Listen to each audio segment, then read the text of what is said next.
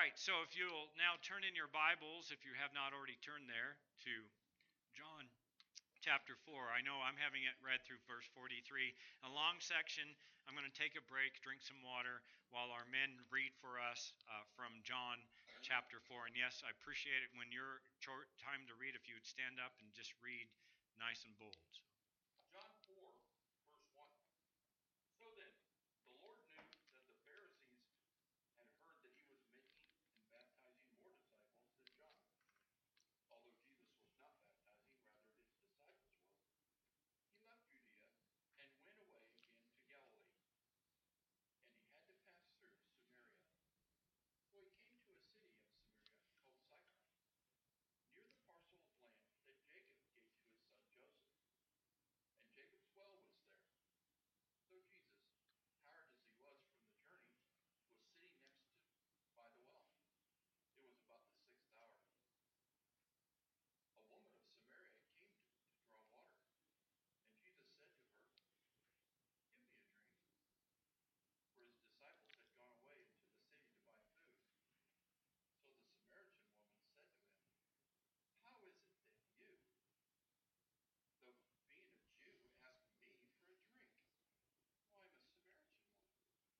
For Jews did not associate with Samaritans. Jesus replied to her, "If you knew the gift of God, and who it is saying to you, 'Give me a drink,' you would have asked him, and he would have given you living water." The woman said to him, "Sir, you have nothing to draw with, and the well is deep. Where then do you get that living water? Are you greater than our father Jacob, who gave us the well and drank from it himself, as well as his sons and his livestock?" Jesus answered and said to her, "Whoever drinks of this water will thirst again. But whoever drinks of the water that I shall give him will never thirst. But the water that I shall give him will become in him a fountain of water springing up into everlasting life." The woman said to him, "Sir, give me this water that I may not thirst, or come here to draw." Jesus said to her, "Go, call your husband and come here." The woman answered and said, "I have no husband." Jesus said to her, "You have well said, 'I have no husband.'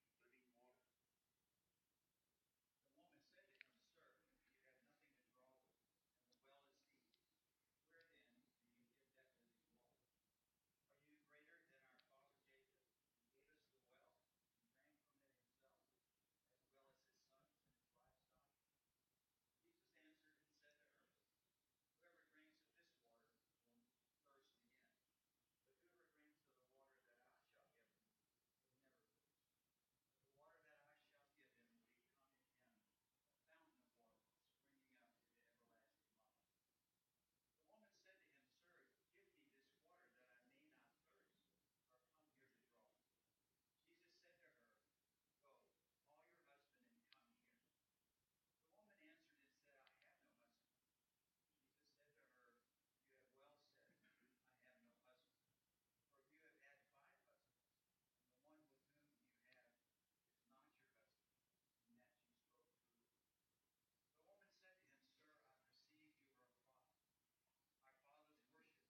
for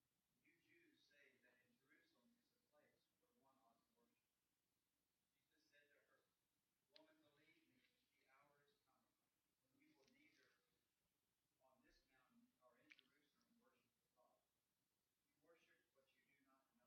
is of the Jews. But the hour is coming, now is, when the true worshipers will worship the Father in spirit and truth. For the Father is seeking such to worship him.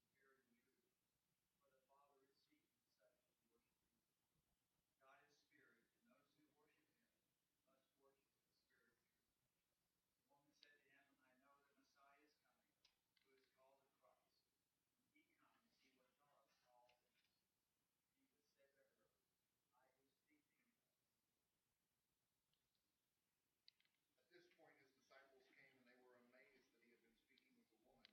Yet no one said, "What do you seek?" or "Why do you speak with her?" So the woman left her water pot and went into the city and said to the men, "Come, see a man who told me all the things that I have done. This is not the Christ, is it?" They went out of the city and were coming to him. Meanwhile the disciples were urging him, saying, "Rabbi, eat." But he said to them, "I have food to eat that you do not know about." So the disciples were saying to one another, "No one brought him anything to eat, did he?" Jesus said to them, "My food is to do the will of him who sent me, and to accomplish his work. Do you not say, 'There are yet 4 months, and then comes the harvest'? Behold, I say to you, lift up your eyes and look on the fields, that they are white for harvest. Already he who reaps is receiving wages and is gathering fruit for life eternal, so that he who sows and he who reaps may rejoice together. For in this case the saying is true, one sows and another reaps. I sent you to reap that for which you have not labored. Others have labored, and you have entered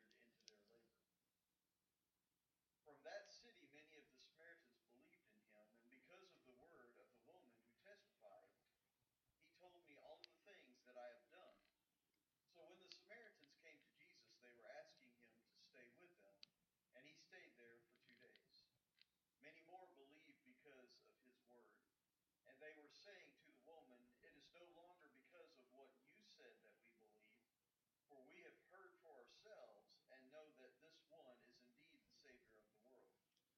After the 2 days, he went forth from there into Galilee. Amen. Thank you, men, for reading. And I found that to be so joyful just to hear the different men read that text. And as you heard that story, I mean, how many of you have heard it before? Okay. How many of you have heard it before? You read it, but to hear it as the men read it, there's a lot going on, isn't there? And it's a dynamic story. But one of the things that I would like to begin as we consider this Christianity Explained series is that Jesus was prepared. He had prepared himself to speak the truth of the gospel. And if we use Christ as our example, we should be prepared. We should have a spiritual preparedness to evangelize. I think every one of us in here understands this feeling. We're like, we've got to run to the store because we need the milk or we need this one item, and we're so singularly focused on that we forget that there's a sea of unbelievers there that we're actually bumping into, walking around, maybe talking to at a cashier, whatever. There's all of these opportunities that would afford us the time to share the gospel, but we don't take advantage of them. We're about to see Jesus, who, if you think about the beginning of the story, what's happening? Jesus is tired, and so he stops, and he sends his disciples. He's wanting some alone time. Anybody want some me time every once in a while?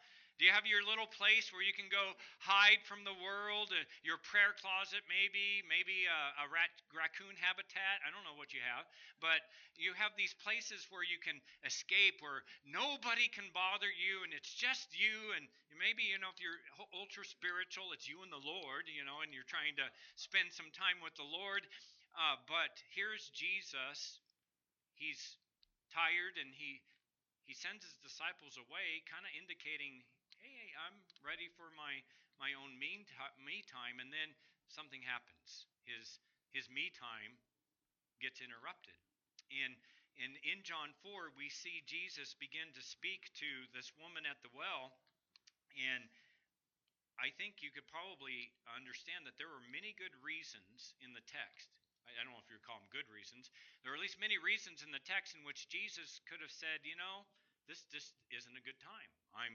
I'm busy right now. I got to get ready for my next lesson that I'm going to give to the disciples when they get back with the food. There's all these things that he could have given. We actually are given in this text some of those particular reasons, and some of them, I guess we'll just throw them all up there. Some of them are things that we would use ourselves, right? So what are some reasons Jesus could have found for not talking to the woman at the well? Well, in verse 6, we're told he was tired, he was hot, he was thirsty. I mean, have you ever been in that situation? I know I've shared the story. It's in my notes because I shared it back in October. But when we did that 68-mile bike ride in the heat of the summer, and we were to the point of heat exhaustion, and I finally made it back to we made it back. I had to drag my wife, but we got back to the Katy Trail, and there was a guy who needed some help with his bike. And I was parched. I was about to fall over, pass out. I just want to get to the water fountain. And I said, I can't help you. I got to get to the water. I mean, Jesus is thirsty, he's hot, and he's hungry. Now, if any of you have ever used that as a reason, I can't talk to you right now. I've got to go shower. I can't talk to you right now. I got to go eat. Jesus was all of those things. Additionally, Jesus did not readily, the Jews, did not readily have dealings with the Samaritans. I mean, just the context. These are different people. I'm not sure what your thoughts are, but I know sometimes we'll drive through Bentonville and everything, and there's a lot of Indian folks from India. And the way they dress, and you'll have a man they're walking, and couples, they don't always walk together. The man's about 10 feet in front of the woman, and There's always this distance, and it just seems strange, right? Well, it's how do you get into that? There's different understandings ethnically and religiously and socially. That's in verse 9. We read that in verse 9, that the Jews didn't normally have those kinds of dealings. Jesus in verse 17 knew the reputation of this woman, which kind of shocked her, right? You meet a random person and you begin to share with them all their sins. How would that person feel? You know, but Jesus, knowing that with all these problems, I don't want to talk to that person because I know how bad they are. One of the things for us as believers, it ought to be, in one sense, not into the extent of putting us in harm's way, but sometimes the people that you may think of being as the worst off, well, they're actually perhaps the easier ones to reach.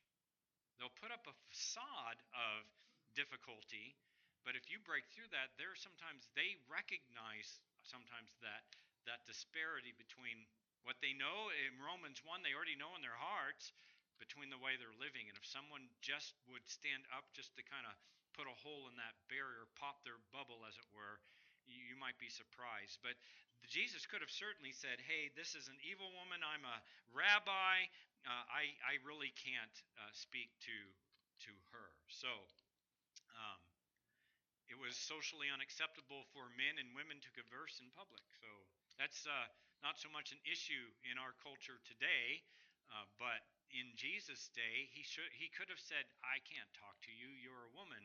Not only are you a woman, you're a Samaritan woman. And so I really ought not to be speaking with you at all. All of that's found in our text, and yet Jesus does speak to her. Why? He's prepared for it. I mean, it's almost, we sit here, we read the story, and we're like, well, yeah, but he's Jesus, and he had all of this insight. Why is he living this out? Why is this story in the Bible? It's to teach us how to have interactions with people that are different from us ethnically and religiously. How do we go about? He was spiritually prepared to seize any opportunity to speak to this woman about the gospel. He didn't see obstacles that shouldn't be overcome. He saw obstacles as something that can be and ought to be overcome. So, moving on with our notes here, if I can do that. Okay. So, if we're talking about what must we do? Spiritual preparation of yourself is everything in personal witnessing. We need to be ready to share the gospel. As individual believers, we need several types of preparedness. There's several things that we must do, we might do, well, I say must do, if we're going to evangelize properly. And the first thing is we need to be praying for opportunities. Some of you already do this, and I commend you for it. And I'll just say what I always say, excel still more.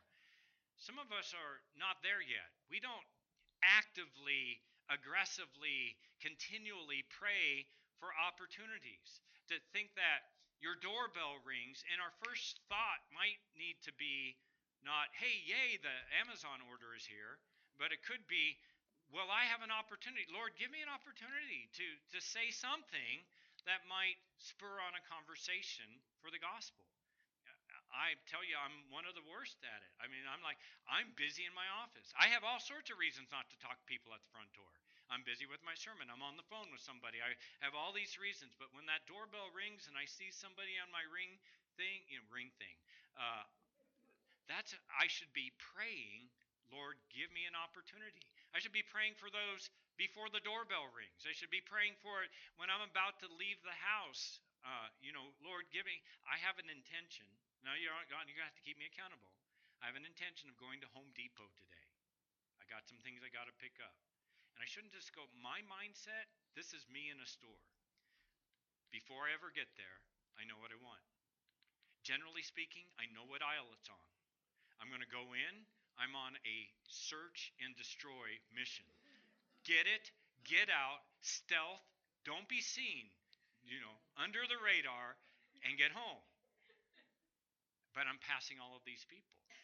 And I'm not saying that I'm necessarily going to be able to or I'll have the opportunity, but I should be praying, Lord, if this is the moment that I'm supposed to speak to that Home Depot person, or there's a guy next to me looking at the same things I'm looking at, and I can strike up a conversation, I need to be prepared.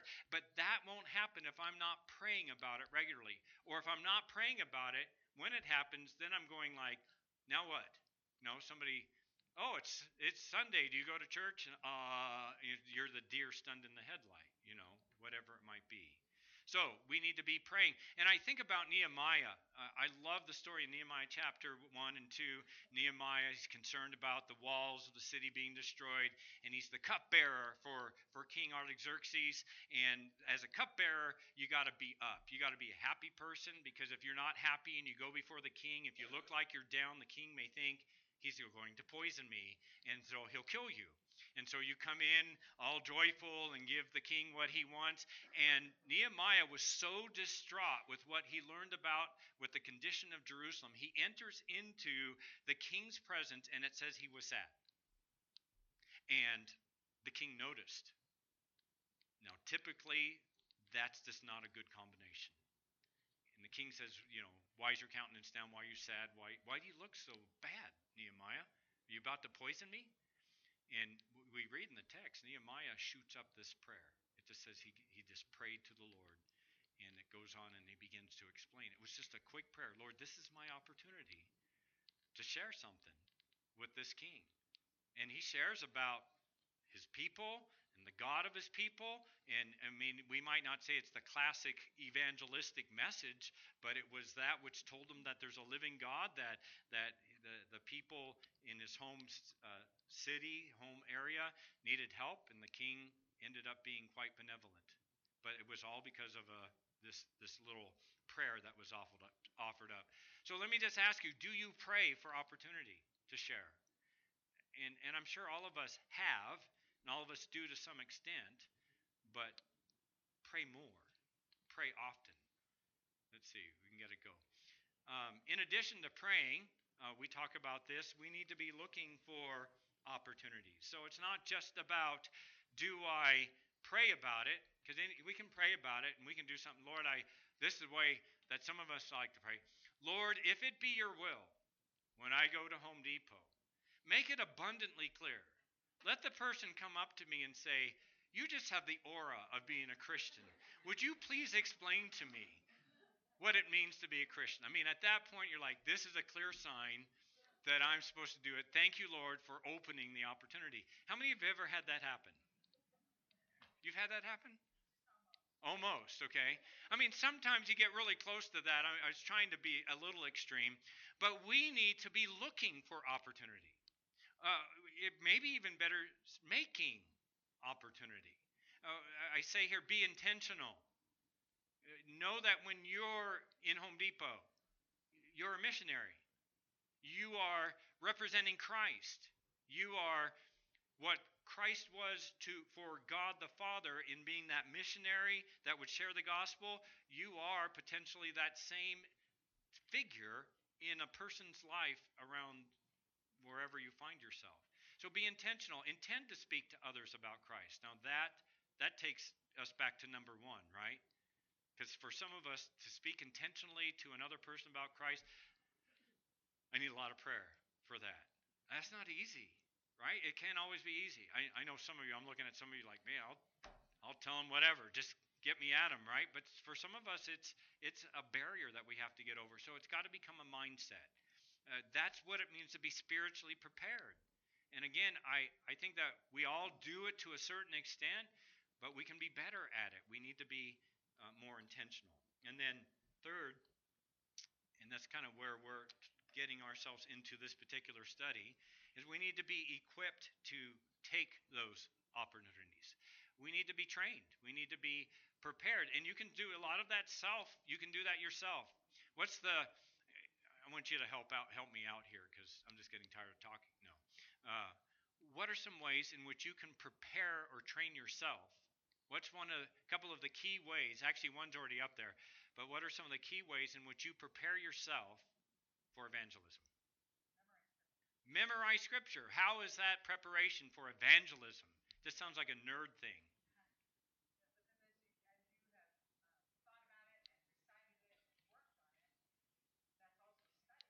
Yep. Correct.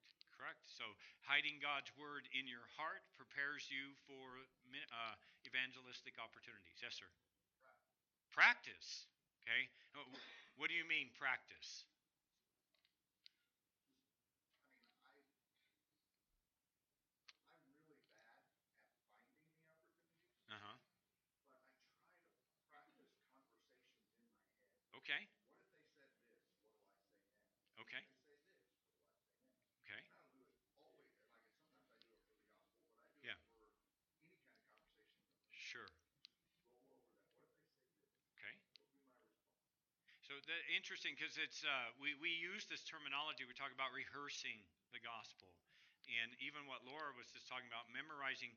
Then you can begin to think, well, if I were in a situation, how would I use this verse in this way? How would this be helpful? But that's intentional, right? You've got to be thinking this all the time, and it's easy sometimes to sit back and watch others. You can watch a video. I don't know if you ever get an opportunity to watch like Ray Comfort. I mean, that man, he just goes out in the middle, or Todd Friel, go to a campus, a college campus, and just just start talking about everything. And I look at those and I'm like, that man's brave, you know.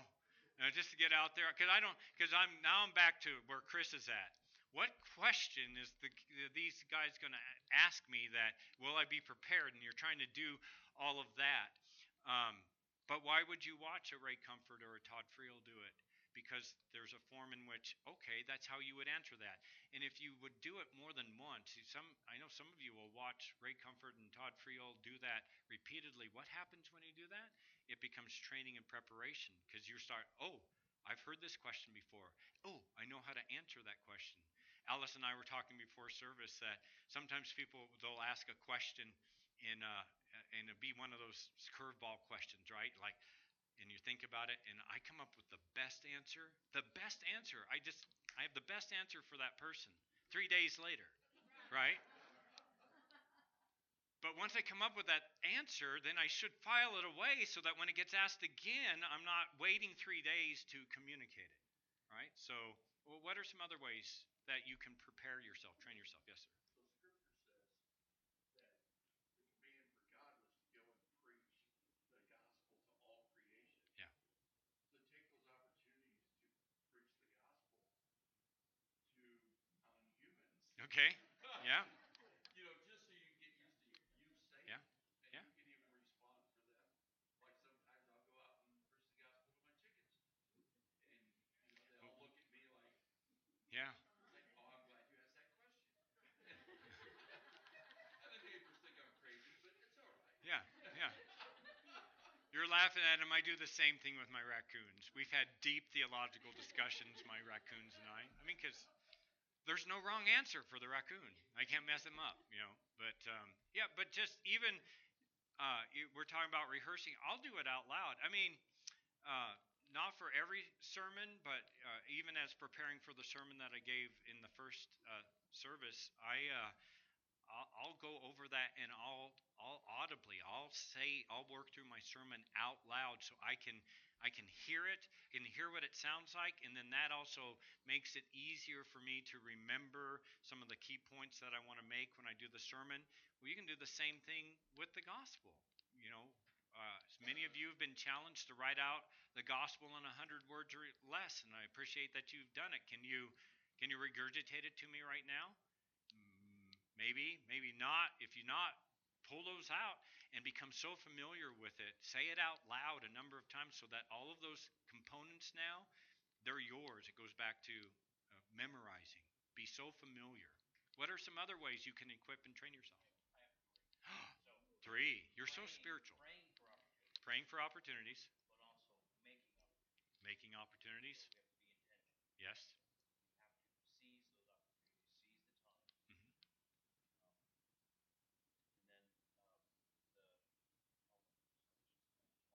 Mm-hmm. And then the third one. See if I can.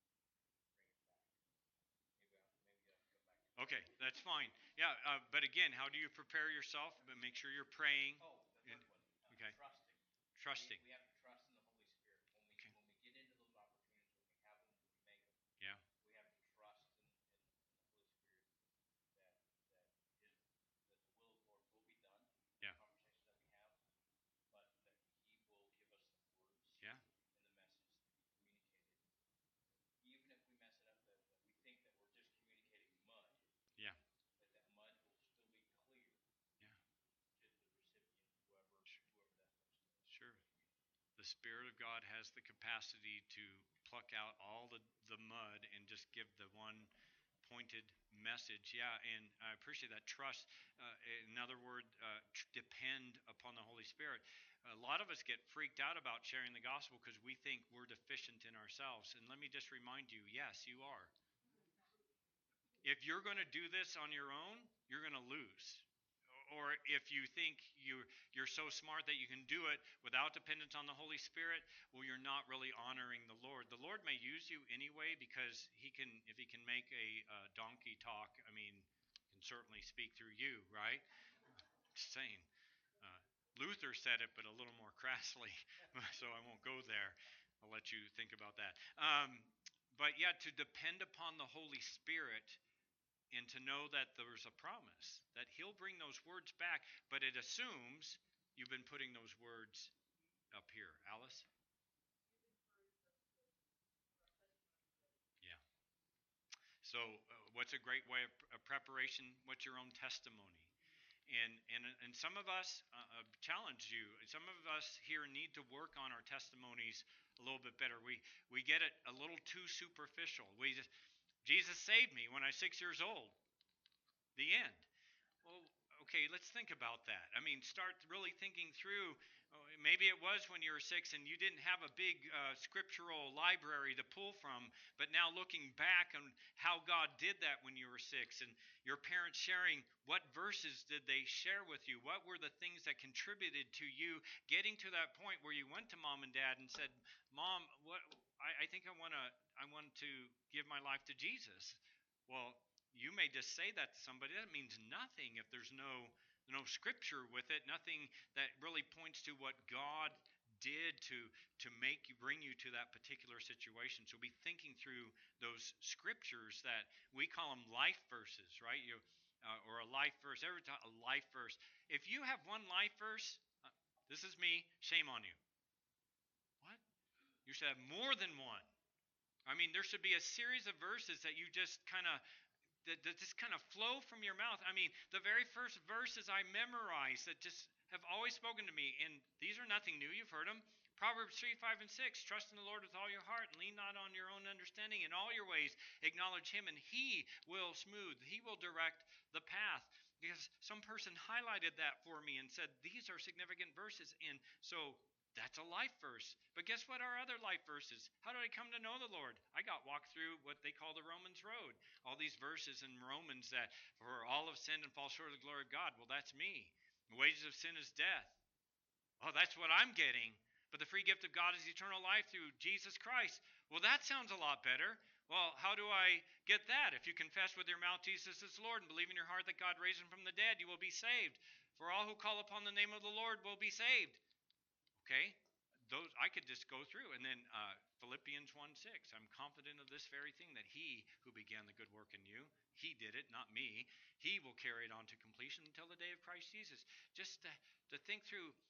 Stop just saying, oh, these are nice verses, but I don't really know them. Make them your own. That goes back to the memorizing. You had something you wanted to say, and I got all preachy. Yeah, thank you. You say that like it's from experience.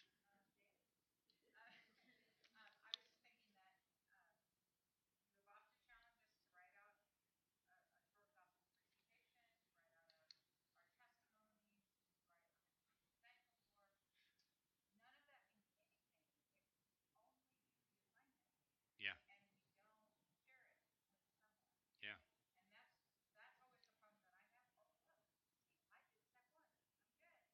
yeah,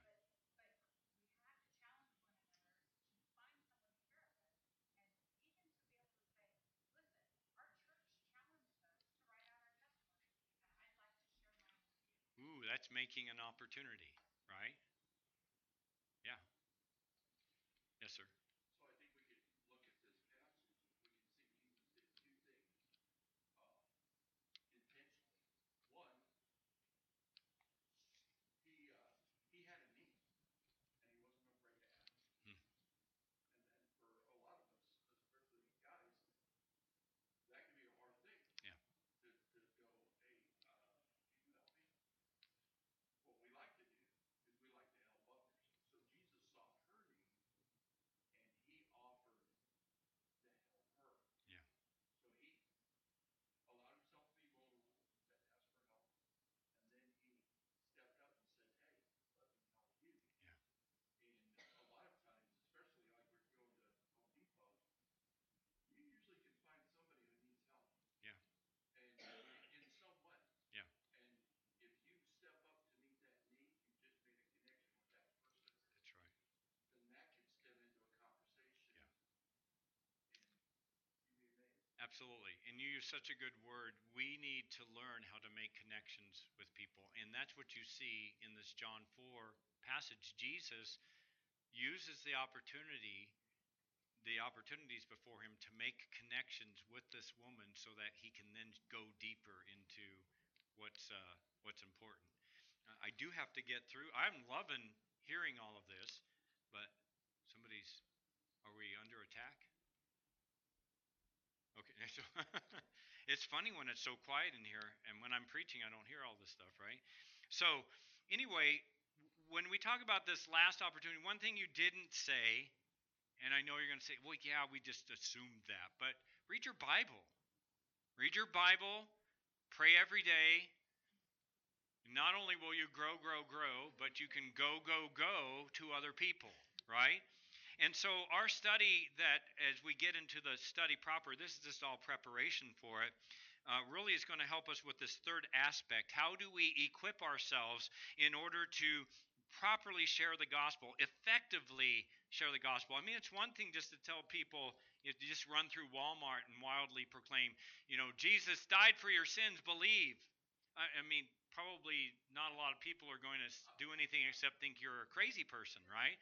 You can do a friend of ours from days on old he would just yell out, "Repent, for the kingdom of heaven is at hand." If that's what you're doing in Walmart, I mean, you might get asked to leave. I mean, I don't know, but you say, "Well, what's wrong with that?"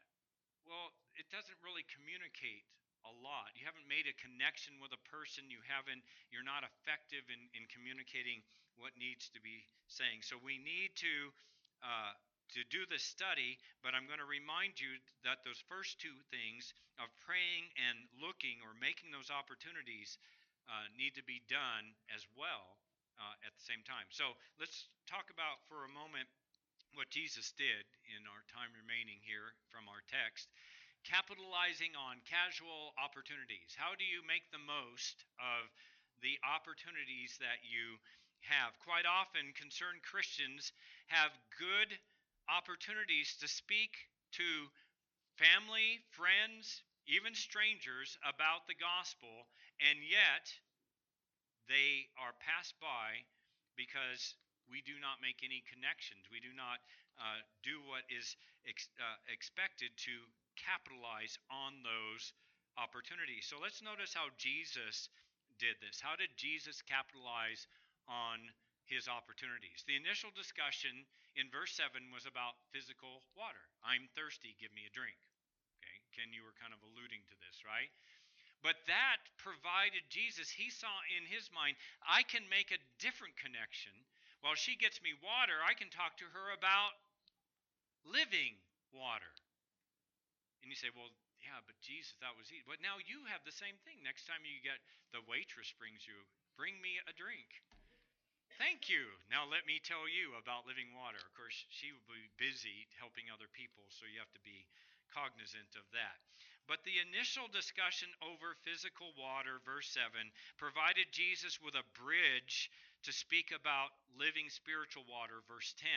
We need to be thinking about how can we make those connections. In other words, Jesus was looking for a way to introduce spiritual ideas. And that's the principle. Do you look for ways to introduce spiritual ideas? Because isn't that the hardest thing? It's to make that jump from just, hi, my name's Ed. What do you do? I'm a pastor. Quite honestly, that makes a lot easier bridge for me because than it does for most of you, because now I can kind of lead into spiritual things pretty easily. So I have to admit, I took the easy way out. I became a pastor to make it all easier. You guys have hurdles, because you're like, what do you do? I'm an analyst for, I can't even say the word, okay, for Walmart or Sam's. Sam's. I'm an analyst for Sam's. And then, now, how do you get that? Let me tell you about numbers in the Bible. I mean, I don't know. You're going to have to. You're going to have to find the ways to now bring that connection. You need to look for ways to introduce spiritual ideas. But Jesus went further than that. The woman's interest, as she says, tell me about this living water. So whatever that first bridge is, then you got to be prepared. And this is the one, sometimes I've had these opportunities, I'll talk to somebody, and they actually respond. And I'm like shocked. I don't, now what do I do? They actually respond to me. They're like, oh, you're a pastor, and you teach the doctrines of grace. So what's that about? And oh man, I got 5 minutes. What am I going to tell them? But here there's an interest, and now Jesus uses that as a bridgehead, not only for the woman, but also to bridge as a bridge to the people in the town of Sychar, where he says to them, or where she will go to them in verse 29 and say, come and see. So whatever his conversation was, it piqued her interest so much that now she said, I want to bring other people to talk to Christ. And I think about that. You can practice this, by the way, with church. I know it's not exactly the same as sharing the gospel, but it's a good practice. I mean, you should be talking to people. Hey, let me tell you what we're talking about in our church right now. And you talk about something that should cause some people's eyebrows to go up. What are we talking about in our church right now? The wrath of God. I mean, talk about maybe piquing some spiritual interest. Then you can say, come and see. I mean, I've made it really easy for you. The wrath of God. I mean, what are you guys talking about? Well, it's in Romans chapter 1, and we're working through what it looks like in light of our culture, and it's just, you ought to come and see. And maybe somebody will actually come and see. But you're being intentional. You're making it an opportunity, and so again, just trying to find those bridges. And then thirdly, Jesus' ministry to the townspeople provides a bridge for an unscheduled stay. In verse 40, I always thought this was interesting in verse 40, if you make note of that. That Jesus, why did Jesus stop initially? It's not rocket science. He's tired. He's, well, yeah, divine. He had to stop, yeah. But I mean, part of what we see is that he had to stop, but at least from his disciples' point of view, hey, he's tired. He wants some alone time. He sends his disciples into town to go get some food, and uh, the intention, as far as the disciples would have thought, is we're going to go get some food and get some water. We'll come back. Jesus will eat, be refreshed, and then what will happen? We're going to get out of Samaria. We got to get out of Dodge, right? We got to get out of here. And so now what happens, because the woman was interested, Jesus built that casual conversation to speak to the woman. Now she says, come and see. And then now the people want him to stay, and he stays for 2 days. And what do you think the disciples are doing, spending 2 days in Samaria? What? Has he lost his mind, right? What is he thinking? I'm sure there was some of that struggle from time to time. Yeah, yeah, yeah, yes. They, yeah, yeah, yeah. It's just a double whammy, right? He had to go through Samaria, so they're heading down, and they're come to the border of Samaria, and the disciples are like, okay, we're about to make a left turn to go all the way around, and Jesus said, no, we have to go through Samaria. All right, well, you're the Lord, so we'll follow you. This is weird. Let's get through quickly as possible. We stop in the town of Sychar. Why are you stopping, Jesus? I'm hungry. I need a drink. Go into town, get a drink. Do you realize that that's delaying us? That's going to keep us here longer? Yeah, I know. Get lost. Okay? Well, why? Because he knows there's going to be this opportunity. And then now he stays for a couple of days. From the disciples' point of view, you're just thinking, this is a nightmare. This is a PR nightmare. How are we going to explain this? From Jesus' point of view, this is the way evangelism should work.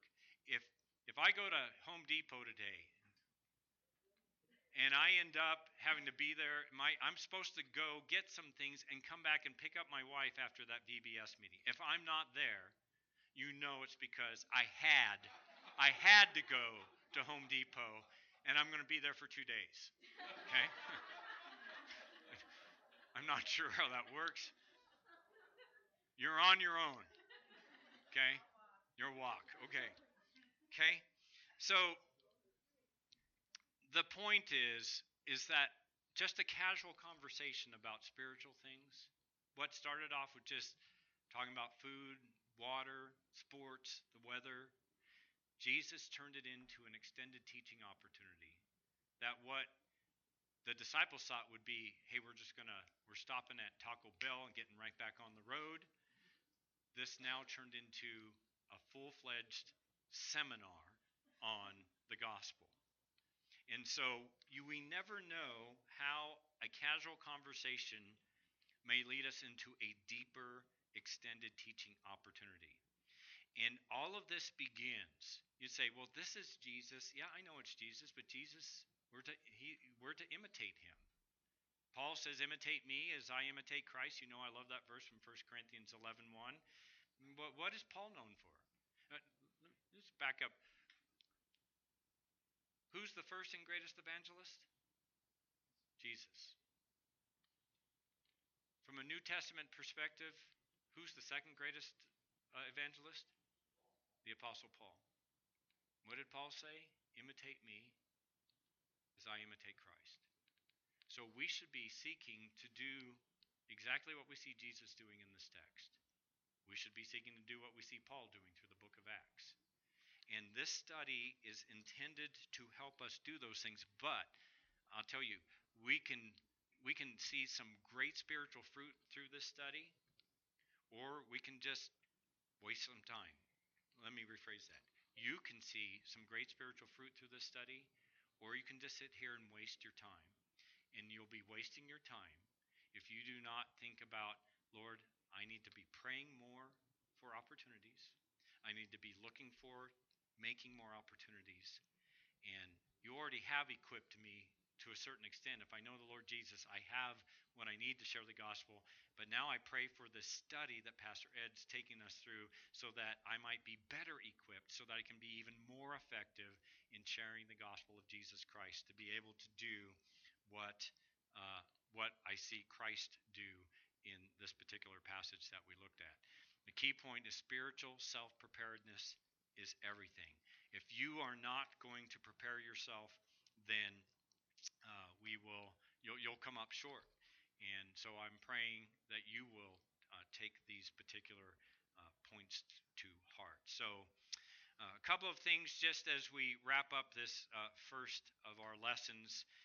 As we look at John chapter 4 and we've read through these verses, let me just remind you in verses 31 through 34, let me just ask you this question. You can look at it. I know the answer because I wrote it out in my notes here. What is the food Jesus says he has to eat in this passage? What is the food that Jesus said he had to eat in this passage? To do the will of the Father. That's his food.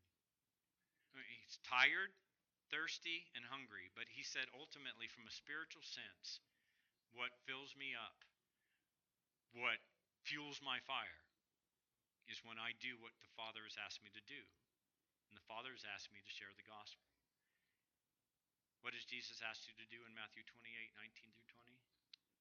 Share the gospel. What does Jesus ask you to do in Mark 16:15? Share the gospel. And so that's the will of the Father. In verses 35 through 38, I would ask this question because he said the fields are white, they're ripe and white for harvest. Do you consider that there is a harvest, a ripe harvest in our area? Do you think that Rogers and Bentonville and Bella Vista and Springdale and Johnson and South Fayetteville, do you think those places are ripe for harvest?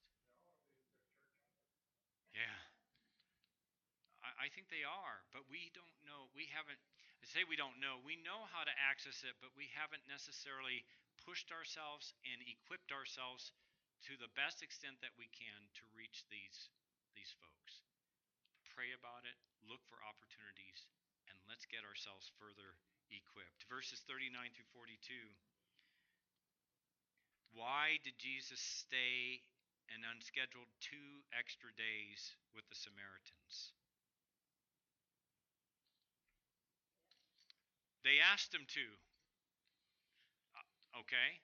I also think, and we're going to see this, we also think about this one-off kamikaze presentation of the gospel.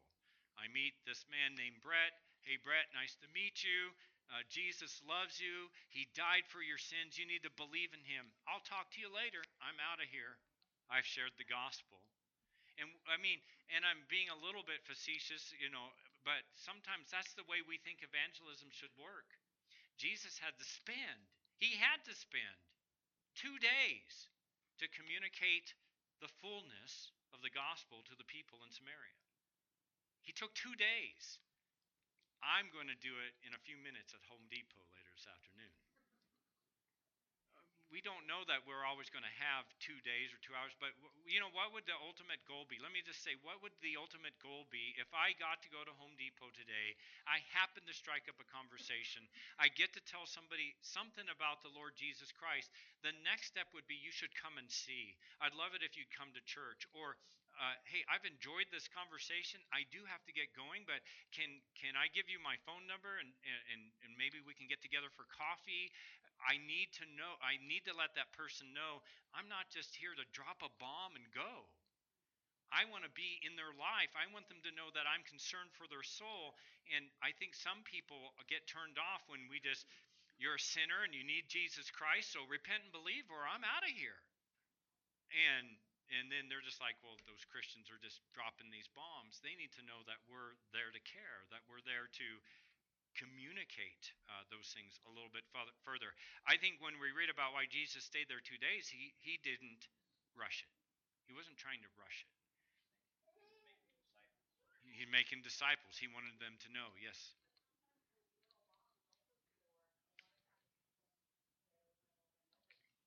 Yeah. Yeah. No, I do understand that. The idea that was shared that, it is important that we share the gospel, even if it's these little bombs, because we don't know, there's a cumulative effect. If they start hearing it enough but somebody eventually will need to come along that does more than just drop that little bomb. And it's just like I'm saying, the 6-year-old that says, well, I asked Jesus into my heart, so I'm saved, and that's what we use for our testimony. It's when we begin to realize all the prayers of my parents and all the scriptures that were shared by my parents with me and the Sunday school teachers and the children's church teachers that did all these things. And you begin to see there's a lot more to my salvation than just me one day deciding to follow Jesus, right? So yes, definitely, if all you have time for is to drop, we're calling them these little gospel bombs, by all means do it.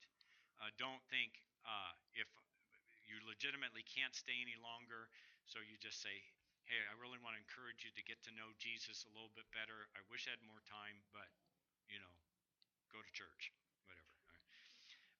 And then lastly, I just think this is an interesting observation. We'll close with this, that there is a progression in how the Samaritans understood who Jesus was. How did their assessment of Jesus grow? If you look at verse 19, the idea is he the prophet? I mean, that'd be pretty impressive. There hasn't been a prophet per se in Israel for a long time. Is this one of the prophets? That's a pretty nice title.